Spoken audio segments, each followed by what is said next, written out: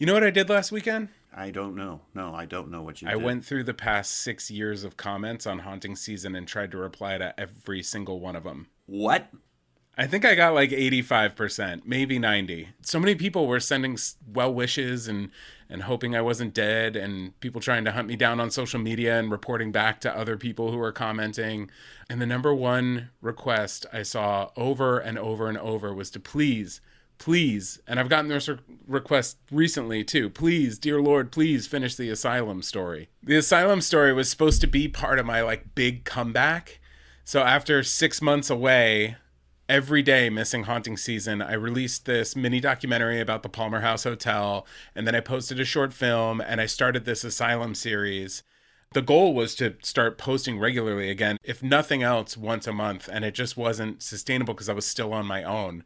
So the reboot failed, which pissed more people off. But everyone at Haunting Season is so nice, so it didn't really piss them off too bad, because I've been replying to comments and people are like, oh, cool, man, glad you're okay. It's really always felt like a community to me, Haunting Season. Like, people are just really positive and they give great feedback. And even when people write negative things, I reply back in a positive way. But yeah, I thought it was maybe time to revisit exactly where the channel left off 6 years ago and bring some closure to the people who've been demanding it for years. Tell me, because what do we got here? So I've got a 3-part Asylum series that ends with a cliffhanger that I never finished. I haven't really looked at it yet, but I found a complete part 4 in my documents backed up from 6 years ago. And I'm just going to read it. We're just going to find out. Right We're going to find right out now? together. I have zero recollection, but let's revisit the first 3 first. Okay.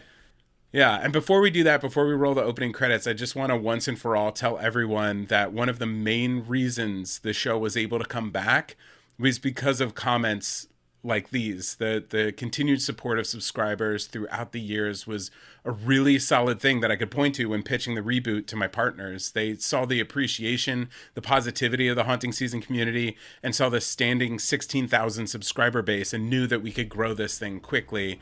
And look at where we are now, 5 months in, and we're up to around 24,000 subscribers. So thank you all for being amazing.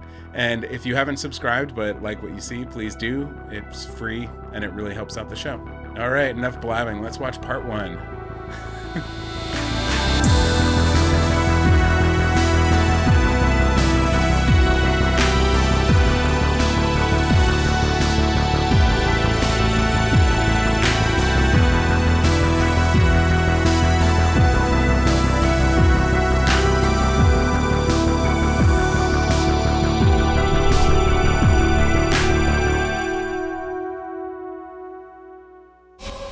Have I been? I'm not quite sure how to answer that. Where have I been? Well, I guess it all started about 6 months ago when I got an invitation to investigate a dilapidated mental institution in Minnesota. It was an offer I couldn't dream of refusing. I, with my fellow investigators, would be locked in for one whole weekend with all of our equipment, and in the end, we would be the ones to state whether or not the facility was haunted. I'd spent most of this past year begging places like this to let us in for just one night, and the responses were always the same. It's just not safe. Oh, we don't want to antagonize the spirits. Or my personal favorite, oh sure, we charge $1,200 for an overnight investigation. Needless to say, I have been frustrated.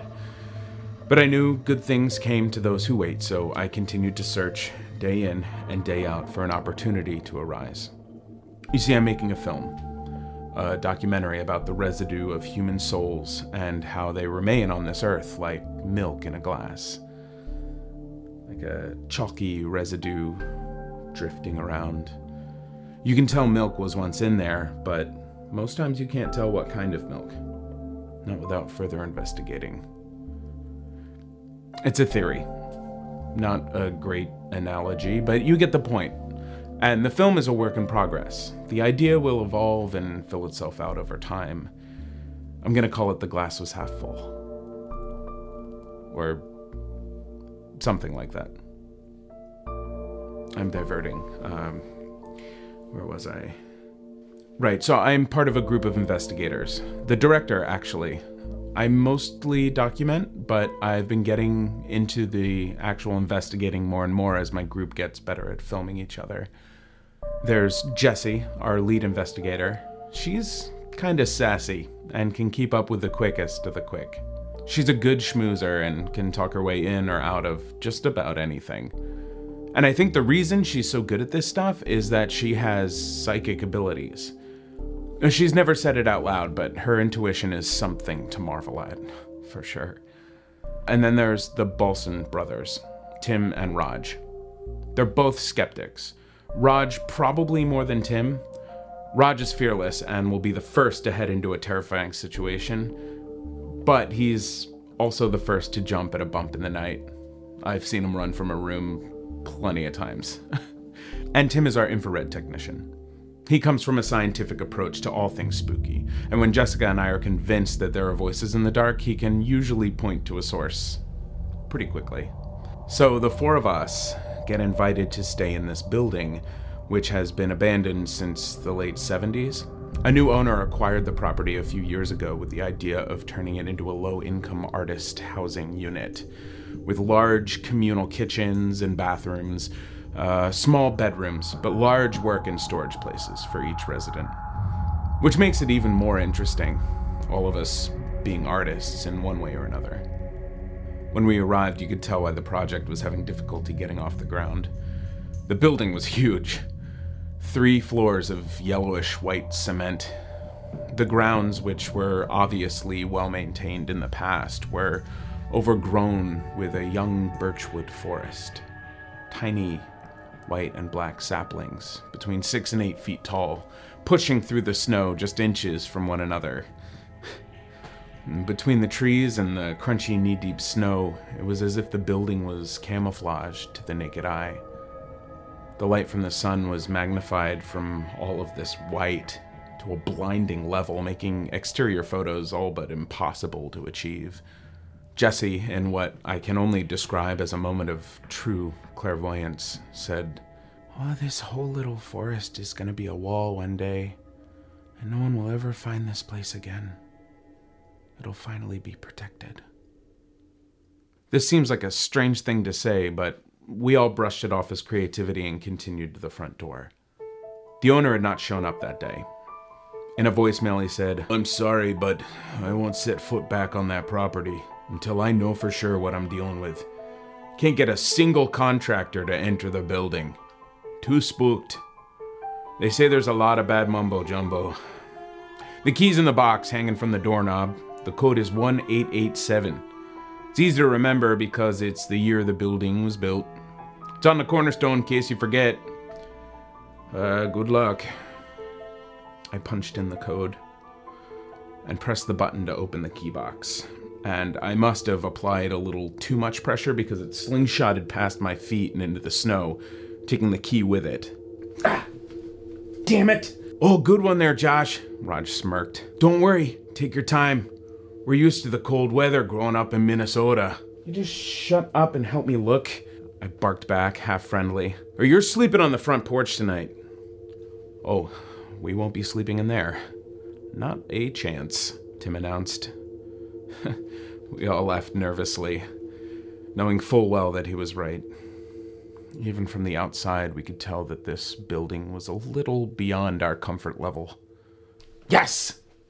I had found the key. The lock was sticky and took some jostling to get open. Jessie began to shiver, and Tim took out his photo camera. Finally, the door was open. Tim snapped photos as we made our way into the lobby.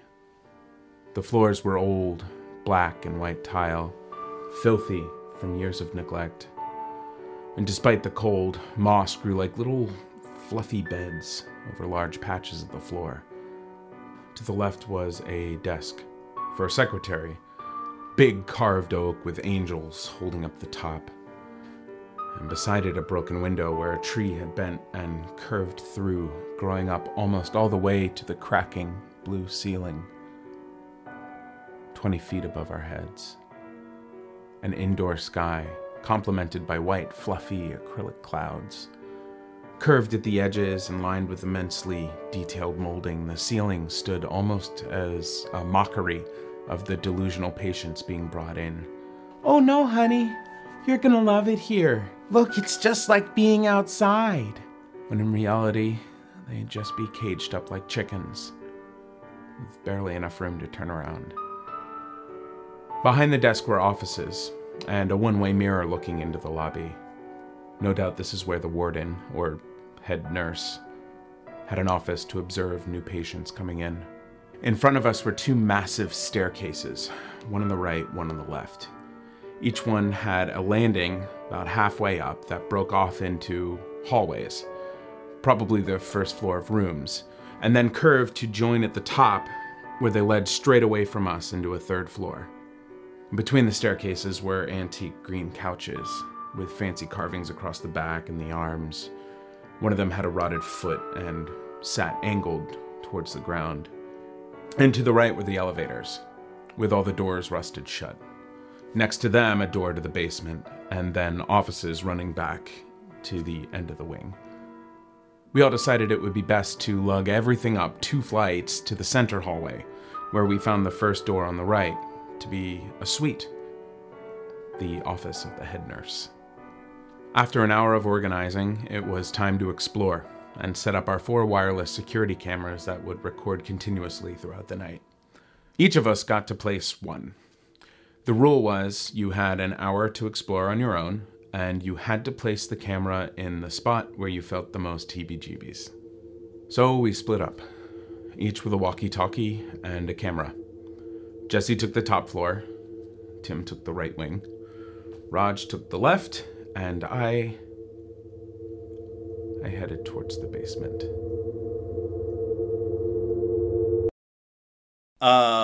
Wow. Okay, so lots. One, dig the necklaces, dig the shirt. It's got that nice little. As always. This was recorded on. I saw on the date. This was Halloween, October 31st of 2014. And then the familiarity with this, I think. I mean, I don't really quite remember. It was 6 years ago, but I think there are a lot of parallels between this and my very, very first video, Hilltop, because it's, going into an abandoned building. It's an experience that happened while exploring. So maybe that comfort is like, oh, I'm back in my original storytelling seat. This is 2014, and some of those videos that we saw earlier are from 2013, but just to see the progression. And also see, it just seems a little bit, you're more at ease. Which is great, because I know I've, at this point, changed locations multiple times. I started out shooting in a small studio that I built at work. And then afterwards built a home studio and was doing it there. And then at this point, I had... my wife had left me at the time and was going through a divorce. And so I had this new apartment that was not very nice. And I built the studio there, so it's interesting to see me get more comfortable, even though, and there was that one episode we watched last month or the month before, the zombie one, where I was recording at my grandmother's house in the kitchen. That's insane. Yeah. I love to hear the behind the scenes kind of, of what was actually going on in your life and where this stuff is, because it all just seems like it's in some sort of studio or in some sort of warehouse or some sort of production companies behind it, but actually it's just in the kitchen. It's me with a camera. I built a teleprompter out of a 8x10 frame, picture frame. And I built a little platform on the bottom for my iPad that would run automatically, and I would just have to get the timing right. And then I had a little shotgun mic and a black curtain, and you can actually see at the beginning of this video, there's a hole in the black curtain. There's a little white dot, and it's not a dead pixel. You can see my head covers it up at times. And I'm sure that just drove me nuts when I was editing this. So this is completely DIY, as they say. Do-it-yourself production. Oh, absolutely. Always has been. And even though we've got a large backing now, we've got an editor, we've got a couple of producers. I sometimes, run my writing past a couple of people to get some notes. Still, the production of it is just very DIY. You're in front of a backdrop. I have built my home into a studio. It just is what it is.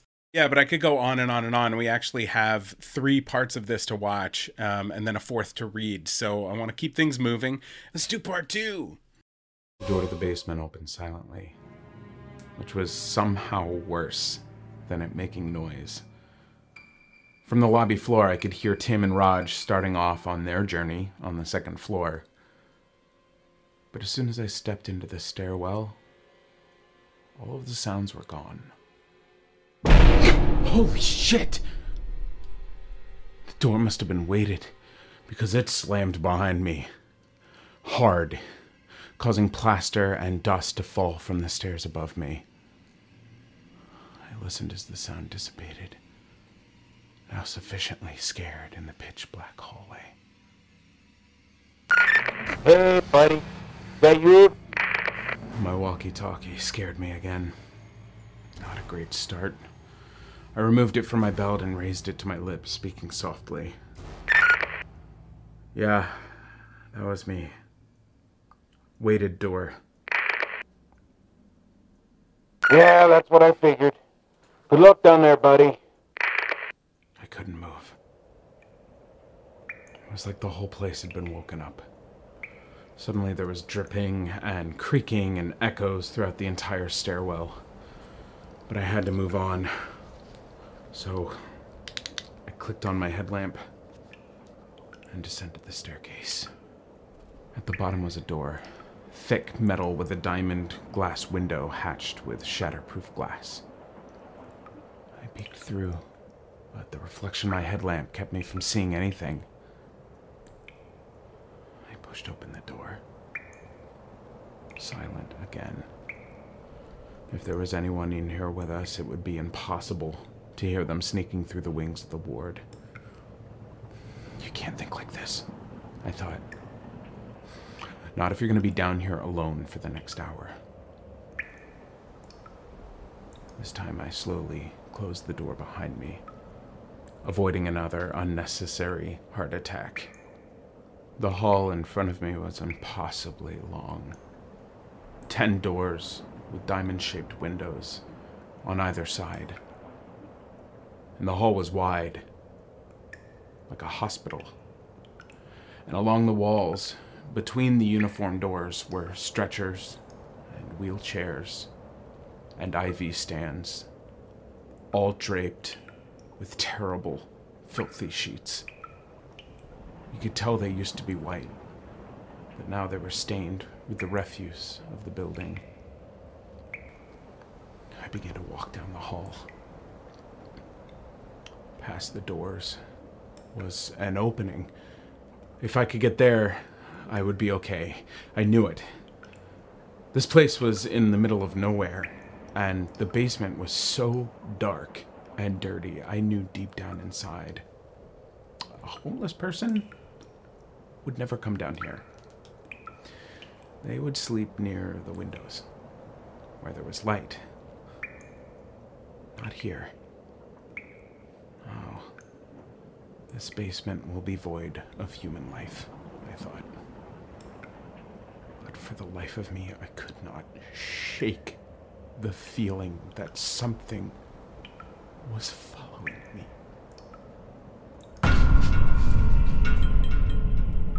Whipping around with my light, I expected to see someone standing there. I swear I heard a shuffle that wasn't mine. Or was it an echo?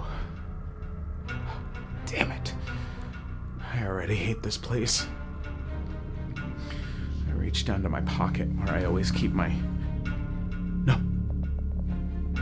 My knife, I must have... Yes.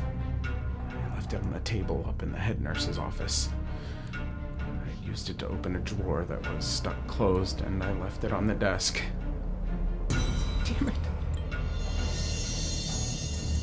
My knife was my security blanket in a situation like this.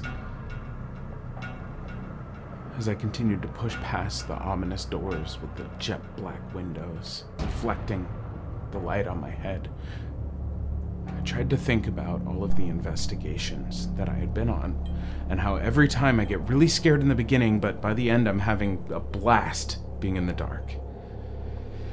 This is going to be fun. This is a once-in-a-lifetime experience, and one I've wanted for so long, and I will be damned if I mess it up for myself by being too scared to go into the basement. Finally, I reached the opening, which, to my surprise, was the most frightening spot in the entire basement.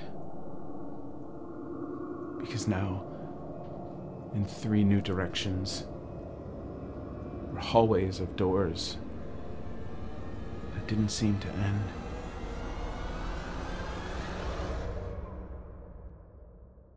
I know that you and I love horror. Yeah. And I know that because as soon as stuff starts getting scary on the screen, I kind of peek over and we're both just like beaming. We're just like, smile just like grows. Well, I don't know if it was like at the 1 or 2 minute mark, but when there was the door slamming and the sound effect, and with these, I jumped. I was like, shit. It was so dark and it was so quiet and there was no music. It was just ambience. Jessica, I know you've mentioned her name before, and Minnesota has been something that you've gone to. I think there was a haunted house or something like that that was in Minnesota, and Jessica is like an investigator. So is this a true? Is this based? Like, did this really happen? Is this true, or what's the deal? So parts of this are definitely true or based on truth. So I do have a ghost hunting group that I went around with for something like 8 investigations. I met Jessica through Twitter, and she's an author, and it was my first day on Twitter and her first day on Twitter, and we didn't realize really what we were doing, and it somehow connected. And she was like, why don't you come to Minnesota and come on a ghost hunting trip? And I was like, yeah, okay. Because that's who I was back then. I was just sure, I'll drop everything and do whatever anybody wants. So I flew out there. I've got cousins out there. And it turned out I just could not stop coming back. I was going like every 3 months. I was going for a week to go on an investigation and film some interviews. And I was building this documentary that I was calling Afterlife, about the afterlife. And it's not finished, but I have all the footage. The Palmer House Hotel mini documentary that I put up on here is footage from that documentary that I was building, and I hope to finish someday. So the characters are based on true characters. The situation is kind of like a dream situation. I would love to investigate an insane asylum. And I like within arm's reach, I have 2 knives. So that part's true too. Like, always have a knife on you. Why? Okay, here's my question is like, why would you do this?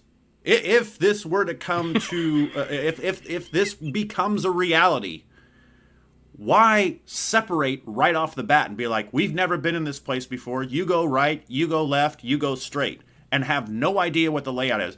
Wouldn't you want to first be like, let's go as a team together and say like, okay, this looks like this looks like this looks like this. Now let's break. Yeah, realistically, what we would normally do and what we did do in those situations is you show up to the house around 3 p.m. before the sun starts to set, and you take a tour with the groundskeeper or like whoever lives there or whatever, and they show you all the hot spots. They show you everything. We like make a plan. This is complete fiction that we would split off off the bat in an abandoned building that we haven't checked for homeless people. Perfect. So this is the classic formula of like when you watch a horror flick and you're like, what the hell?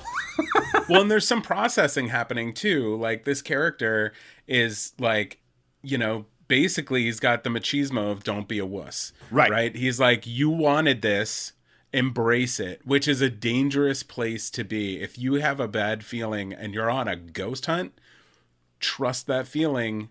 Get some support, walk out of the room, speak out loud to the room. I'm here. I'm calm. I'm gentle. Yeah. And the character seems like it's comfortable being there because it's been there before. Like, he's been in this position before where it's like, oh, this always happens on these kind of things. I get scared, but then I eventually, so embrace it, love it. Well, and that part's true too, because no matter how many times I went on these ghost hunts, I was freaked out the entire time. And part of that is because I want to believe, right? I want that experience. I want to open myself up to that experience. And I know based on the places that we chose, like one of the main reasons we didn't go to an asylum like this is because we went to places where there was either positive experiences of like, you know, a nice ghost, or nothing like terribly tragic happened, no like accidental deaths or you know, that we knew of. Try to keep it like safe, because I would never go do this in like the Amityville horror house, you know, where I know there's been a brutal murder and then since then has been like horrible hauntings. I'm just not interested in that. Like, what about like an asylum or a hospital or something of that nature, where there might have been some misconduct, there might have been, you know, procedures that were not normal and left people scarred. And I'm interested for sure, but it freaks me out. If I feel like if Zach Baggins has been there, I could probably go, you know? Okay. Because like, yeah, that's why he's I would your draw the measuring line. stick. He's kind of like okay, if he's been there, then it's because he provokes, you know, like he's there to Right. like rustle things up and be angry and like, you know, be like, come at me, bro. Yeah. You know, so like I could walk in with my gentle peacefulness and just be like, hi, are there any spirits? Anybody want to chat? Yeah. He's a ghost bouncer, and you're kind of like a ghost flirt, is what it is. Yeah, I'm a ghost flirt. That's what it is. Cody calls it like he sees it.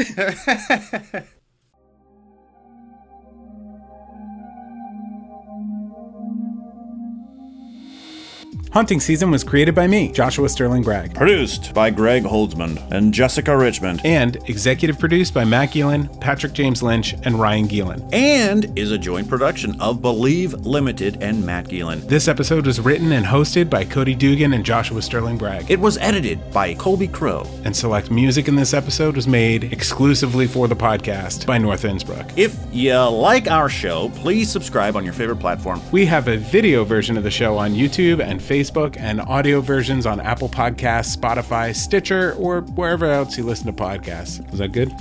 Oh boy.